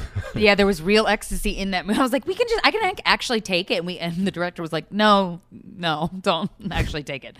I would have made a similar suggestion in that space. Yeah. What did the devil say when you talked to him? Oh boy, just a Asking lot of for a pain friend. and trauma. Yeah. You'll never get out. Yeah. You're a terrible person. Right. Yeah, all that stuff. But I felt a lot Sounds lighter like after the same it. devil I've talked to. Yeah, it felt like I got my heart broken, the worst it's ever been broken, for 12 hours straight. Wow. Like the when you're so heartbroken that you ache Yeah. and your body hurts and you want to puke. That's how bad it felt. Lonely terror. Yeah, psychedelics can aid in the work you're doing for sure. I mean, Yeah. you know, they can push you towards things that you wouldn't necessarily get to otherwise. Yep. Set and setting, though, I understand now, is important. Big time. Says the man who took mushrooms for 6 months. Me? Oh, mushrooms are awesome. I think well, I mushrooms have- microdose. I like to microdose. Yeah, I want to like, try that. I want to try that. afraid. That's actually just a good idea. I'm not a Yeah. doctor, by the way, and do not take Yeah. my advice. But like for me, it's just something that elevates, lifts a little bit, taps you a little bit more into your emotions. Just, Yeah. you know, when I do it, my way of doing it is I'll like take a little microdose and then I'll usually go on a run and listen to a mantra. Oh, you know? yeah, and I'll yeah. do it in the morning. It's not Yeah. at all a party situation. It Right, actually right. helps take you out of dumb addictions like smoking and stuff Yep. like that. It actually helps with that. So it's Oh, maybe I should do that because I really want to quit smoking cigarettes. it'll help with that. It's set and setting is right with that too, because if you it's all how you approach it. Like if you approach it in the morning and then you go run and you think of it as now I'm going to do yoga and I'm going to Yeah. like do a meditation. And then by the time you like then start doing your work and stuff, it's kind of just worn off anyway, or you don't even notice. Right, you don't it. even feel it because I You think I've barely taken it. feel I it. have micro doses of mushrooms at my apartment, and I think Yeah. I've taken them once, and I'm like, did that even do anything? But I know that it's really integral Yeah. for like PTSD and stuff, and Oh, yeah. and the fact that you don't even feel it is Right. appealing because I don't want to be fucked up during the day. Right, you don't want to necessarily have a journey. I Right. I used to take like massive doses, but now I barely ever do. Like Yeah. if ever, it's more always a microdose situation for me. How do Yeah. you take mushrooms? Asking for a friend? You just eat Chocolate, It's or you just- just eat the actual chew it? mushrooms. Yeah, it. yeah. You just chew, or you could even swallow it. I think it'll work. Yeah. Well, you probably Oh yeah, should you chew could. it. They can grind it up. You can put it in like a pill, like a vitamin. Yeah, they do that. Yeah. I've never done it. It's really fun. My favorite was the half dose. Like it wasn't a full dose, Right. but it wasn't a micro dose. It was in between those. Yeah. You just laugh. It's really fun and enjoyable. I think that's what I mean by microdose. No, I'm just 3/4 dose. but if you do it with LSD after like I've never done LSD. it's a similar thing if you get good LSD, but like if you do it with LSD, you microdose. By the time if you keep doing it, you'll soon be taking like a half hit, and it's a microdose because you barely feel it because you build a resistance to it. But mushrooms are now legal in Colorado or something, and the research on them, like proper medical people are kind of now approving of them as like, yeah, this is actually really helpful. Yeah. It's interesting. Yeah, and it's the drug laws. Oh my god. Yeah. It's wild. They push pills, but then you can't do natural stuff.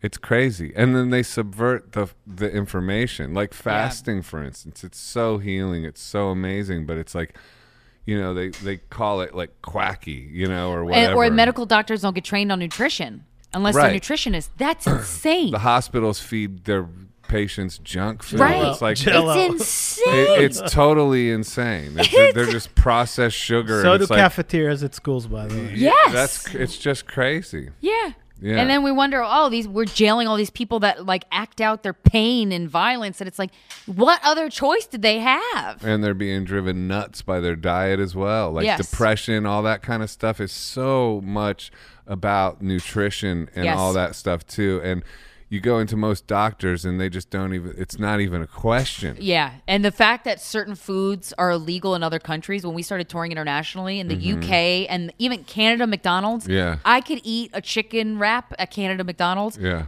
I have the most sensitive stomach.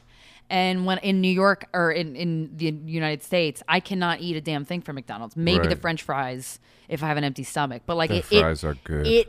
I'm barreled over in pain. Their iced coffee is good too. Yeah. Yeah.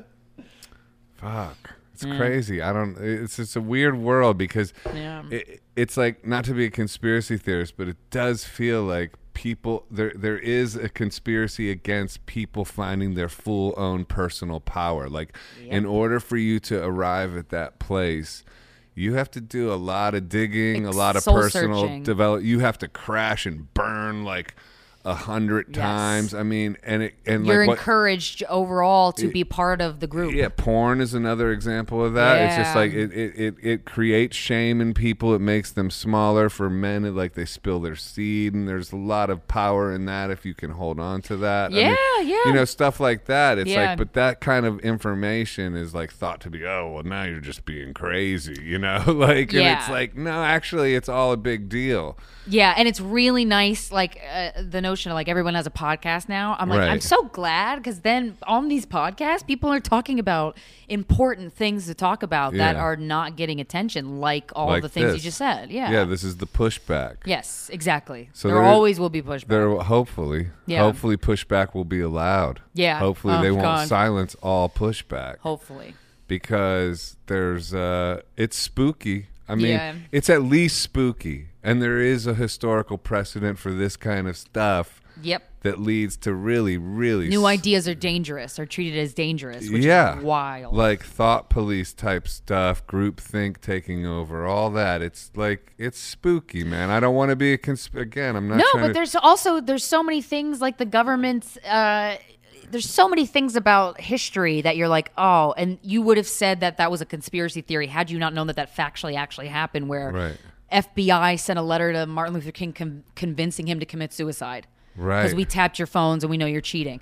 That could be a conspiracy, but that's true. Yeah. That was true. And you're like, okay, now what's real?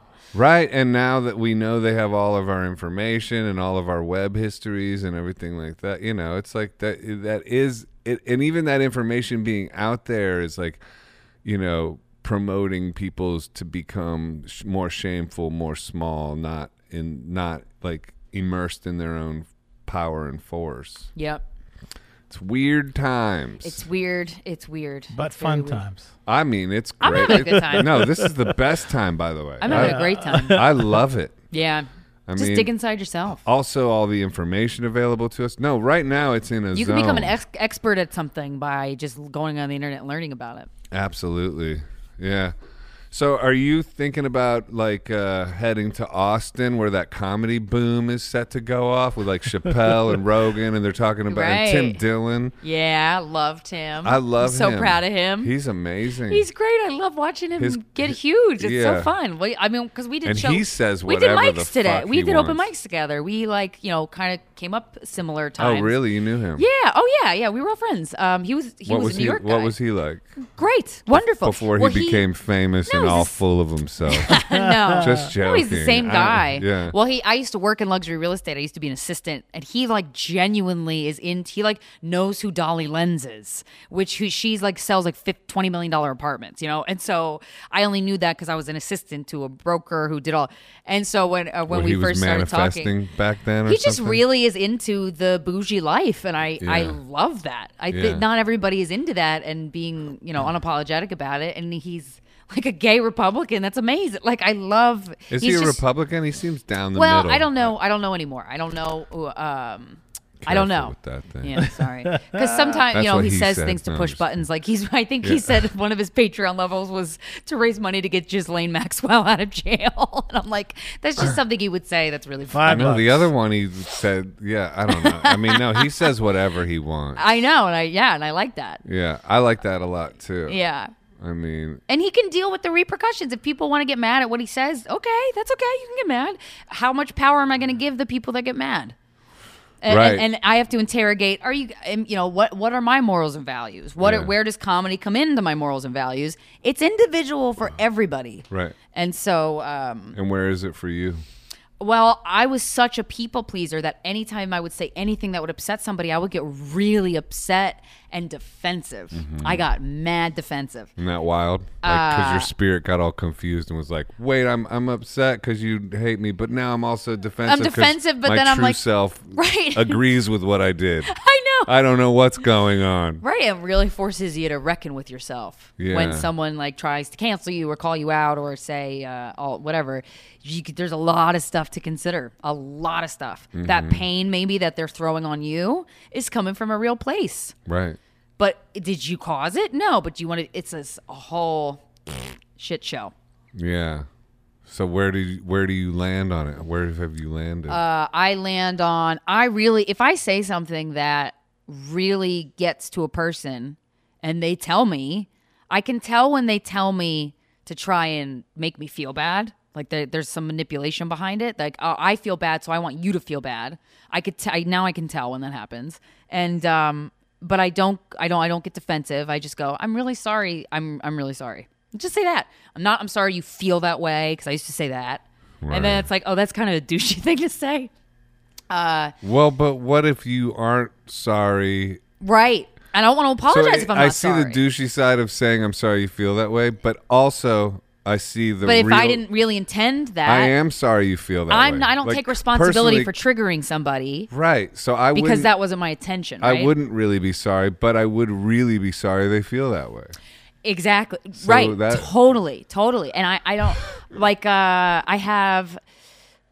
And I've done enough with my life, and I've immersed myself in situations and talking to people and conversations where I feel like I have a really good grasp on the human experience as much as I can from my own point of view. And so I know myself and I know where I'm coming from, so I can just handle those conversations so much better. Oh my God, I would get so defensive, and then I would dig myself into a hole. And then I would say something that I didn't understand was very offensive, like a racially offensive or something. And I'm like, I didn't know that was bad. I'm so sorry. And then I'm coming from this place of I just want everybody around me to be happy. That's not a good place to come from either. There's just so much you guys dealt with that on the podcast. Yeah, you had a big scandal. Yeah, I wouldn't really call it a scandal. An episode you did on Sleeping with Black Guys or something. There was something you were called Corinne had mentioned something. That you were called racist. Yeah. And so, but then that was coming at a time where the woman who basically she isolated a clip of our podcast from 2014. She isolated a soundbite and she just included that, and she didn't. And to me, I'm like, if you were actually concerned with, hey, Corinne and Christina, I feel like you're putting these ideas out that are very racially insensitive and you have no idea, or they're racist and you don't know. And here, so we've had those types of conversations with our listeners. In fact, we had one with those remarks. A listener emailed us and said she was very disappointed, and we talked about it and we addressed it. Because why? Because you identified them as black guys, or what? No, I don't. You don't want to go into Corinne it. said, I forget what she. If you don't want to go into it, I don't really want to go into it it because I'm not. I don't want to like dig Google up it. this. Yeah, don't worry about it. Yeah. But it's also I'm not trying to hide from it either. I just like I never know like when to keep scraping the wound. I don't know. Right. But yeah, and then that woman who isolated that clip didn't care to hear from us, didn't care what we had to say. And I woke up, I saw it happen on Twitter live. I was like, 100 notifications. And I was like, wait, I was backstage with Corinne and I was like, wait, Corinne, this girl isolated a clip from 5 years ago. Holy shit. And Corinne's like, it's fine. And then the next day, is she a G? She's amazing. Yeah, she's great. She is gangster. She is like, wow. But then the next day, we were like front page of BuzzFeed, front page because really? it's So it was good for you guys, probably. No. Oh, I hated it. I wanted to kill myself. Oh, really? I've never wanted to kill myself so hard. Because people pleaser thing got like people the pleaser, skin got peeled off the people pleaser. And then you understand, here's the dark side. One of the dark sides of the yeah. web. Yeah. That's when we got death threats and rape threats. Yeah. So we said something. Someone on the podcast said something that was not cool. You don't say that anymore. And we understand that. But back then we didn't know, and if we knew, we wouldn't have said that. Right. So it's a weird thing to grapple with. And then when you get called out for it from years ago, and then all you can see is like rape and death threats, you're like, well, that's not called for. But the place that I was in when that happened, I was so goddamn sensitive. It's so weird. I wanted to kill myself so bad because I was like, this is terrible and I don't know how to get out of it. I don't know how to navigate it. Right. It's so weird for somebody to be morally outraged and then make a rape threat. That's like that, and that's when I had somebody tweet me a photo of my apartment building, and I was like, okay, wow, that's not fair. That's not right. That's not. But wild.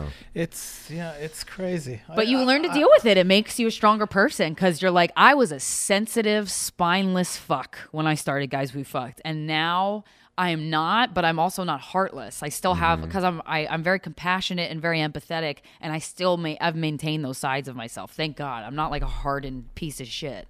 How do you think that happened though? Like this, or what goes on internally? Because you still must have interrogate your own morals and values. Okay. And you go, am I going to let these people affect me? Is it smart to? When am I like? The picture, the thing that really got me is people were telling me where I lived. They were like DMing me my address, and they were correct. And I was like, okay, all right, we gotta. And then you're like, I live alone. I live by myself. So I was like, this is not good. I gotta figure this out. But I felt bad for myself. I was like, and you just go through all the things. And then when you get defensive and you say something even more insensitive and you don't understand, you're like, oh my God. And you realize you're just coming from this defensive place. That's not a human place to be coming from. Mm-hmm. So being able to come out of that is just makes you a better fucking person. Yeah. Hallelujah. Yeah. Do you read comments now or not? Yeah, I do. Oh, you do? And you engage? Because now because first too, I know not a lot of comics are concerned about this, which is great. Honestly, I'm jealous. But if I upset somebody, I want to know. And then it's up to me to go, do I want to change how I talk? Do I want to change what I say? Or do I not? But I'm interested in feedback like that. Just curious to see how you're perceived. So I love reading comments. And now we don't get a lot of negative ones, but if we do, they're just funny to me because now, like I said earlier, I know all this stuff about childhood trauma. And it's like, oh, your wounds are showing. I know exactly what's happening. I know the mechanisms at play. Yeah, and from Eckhart it's Tolle. Human. You ever listen to Eckhart Tolle? Oh yeah. Yeah. He's great. Power of Now. Yes. Great author. And the pain body, the theory is like, we carry around these pain bodies. So like my pain body could make your pain body react. But like you've gotten to the place where somebody's pain body isn't making your pain body react anymore. Yeah, I got to read. What book is that? I'm not sure. I've heard him talk. It's a good theory. Yeah, it's cool. It's interesting. because it separates the pain out from you, kind of like in a metacognitive way, where you are not your pain. You're observing it. It's over here. It's not. You're not identifying with it. Yeah. And yeah, he talks about the fact that people sometimes, their pain body takes them out. Like they kill themselves over their pain body. Yep, seen that a bunch. Yeah. It's sad when you think about it, how unnecessary that is. Yeah. That's why I like that people are talking about stuff. Yeah.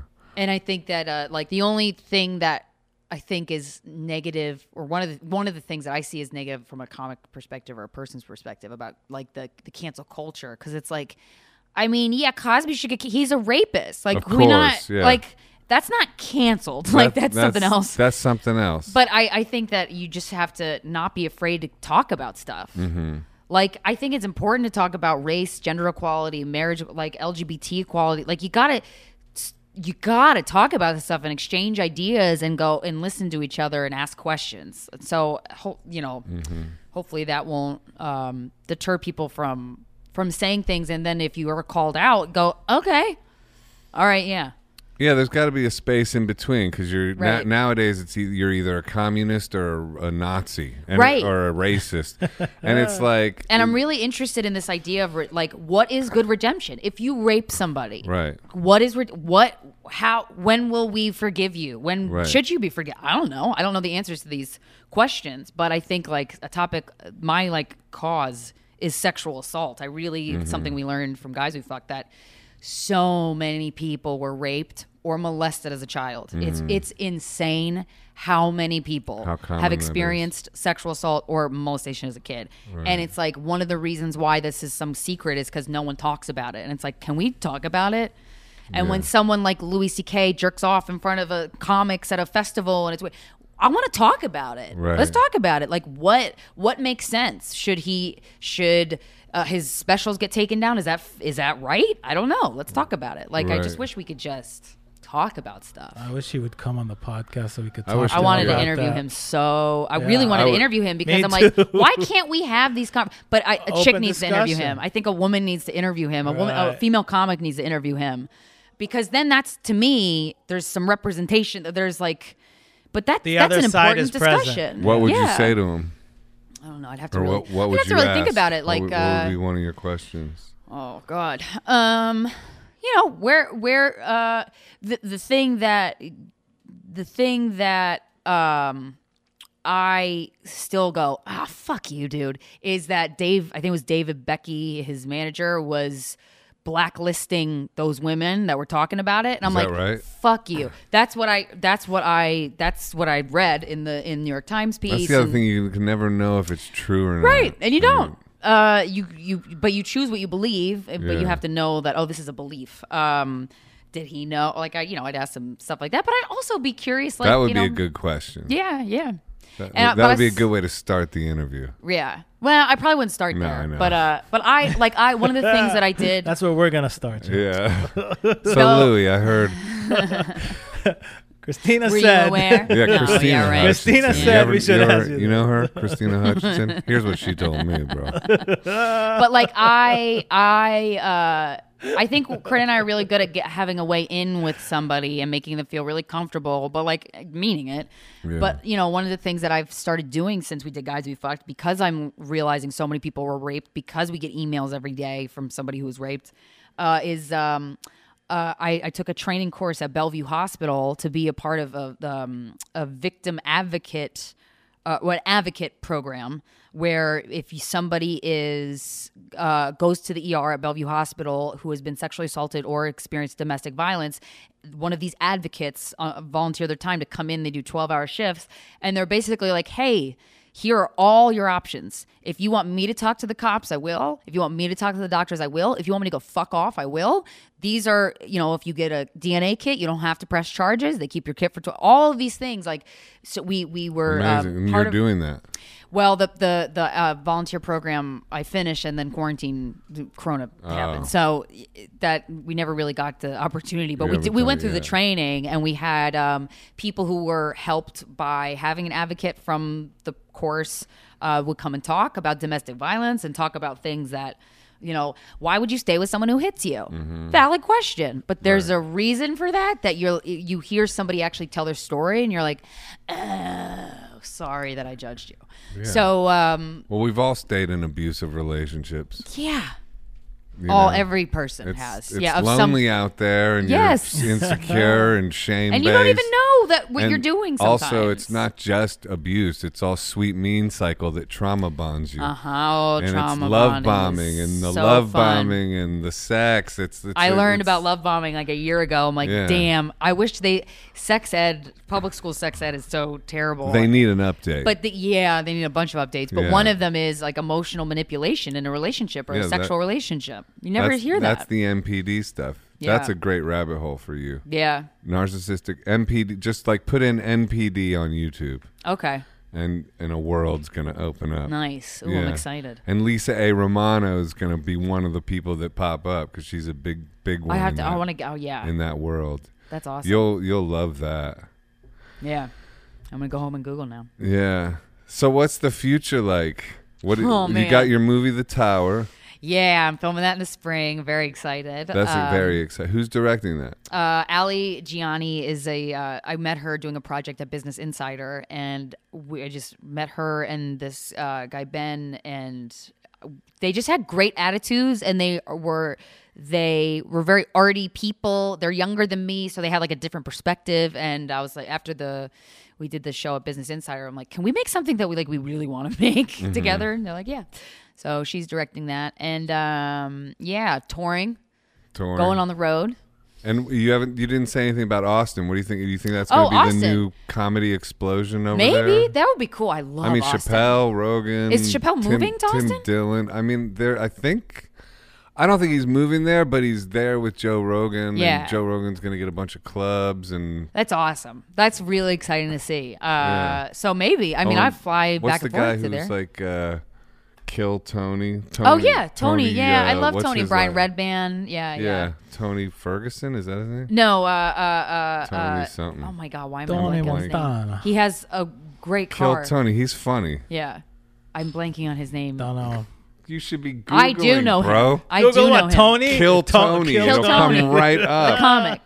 That's your job, dude. Jeez. He's I- over there. He's over there going, I don't know him. His phone's sitting right there. Kill Tony. I mean, Some we're doing a producer you podcast are. over here. Come dude. on now. Kill Tony. You're gonna say it, and I'm gonna go. Yeah. Tony. Ugh. All right. We're The name doesn't come up right. Tony Hinchcliffe. Hinchcliffe. I got it before. I for saw the it and record. you said it. You did. My Yeah. brain Dude, got. Subconscious. Just so you know, it's Yes. 1, 2, 3, 4, 5 All listings right. before his name comes up. All right. Yeah. All He's a right. man of All anonymity. I'm going to edit Well- that to make it seem seamless. So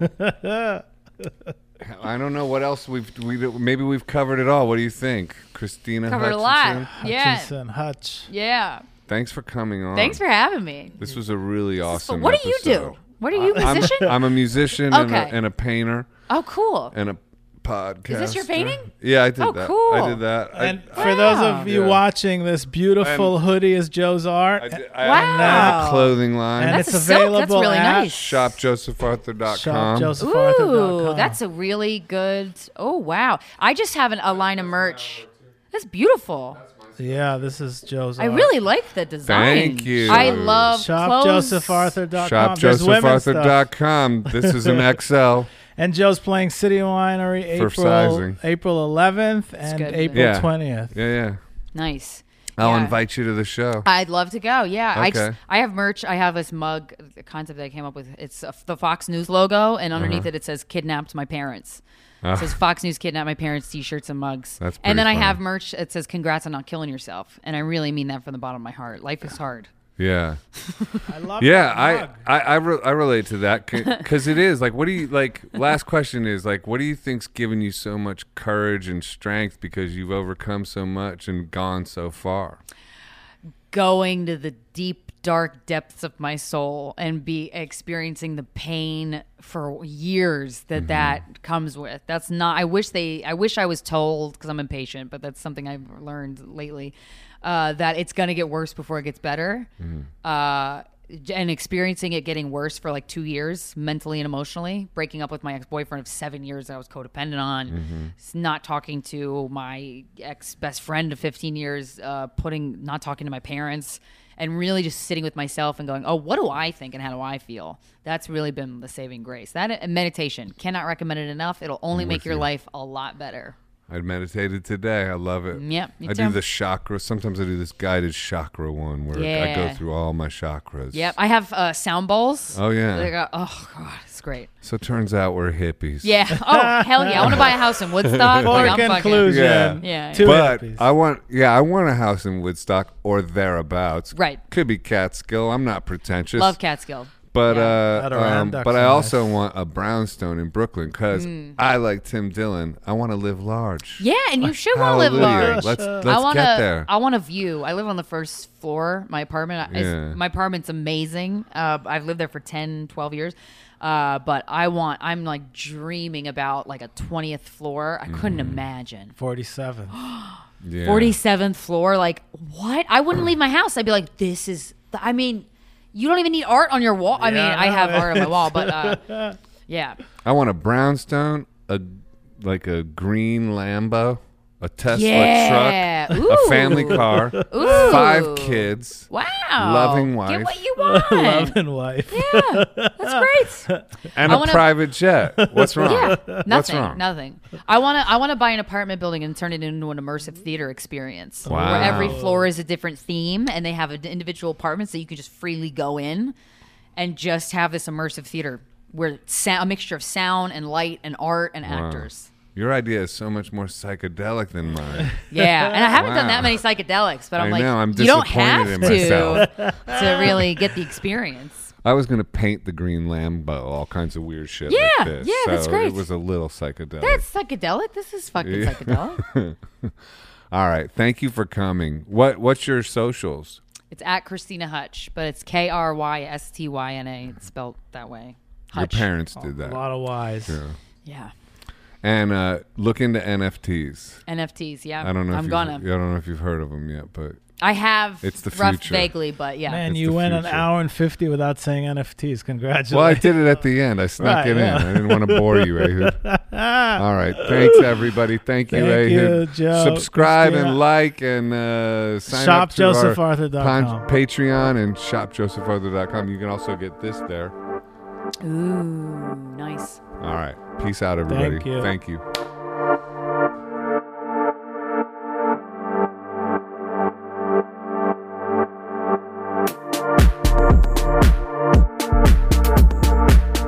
Hi, this is Joseph Arthur.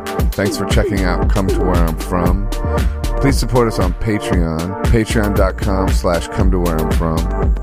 We are an independent podcast, and any contributions you can make are greatly appreciated.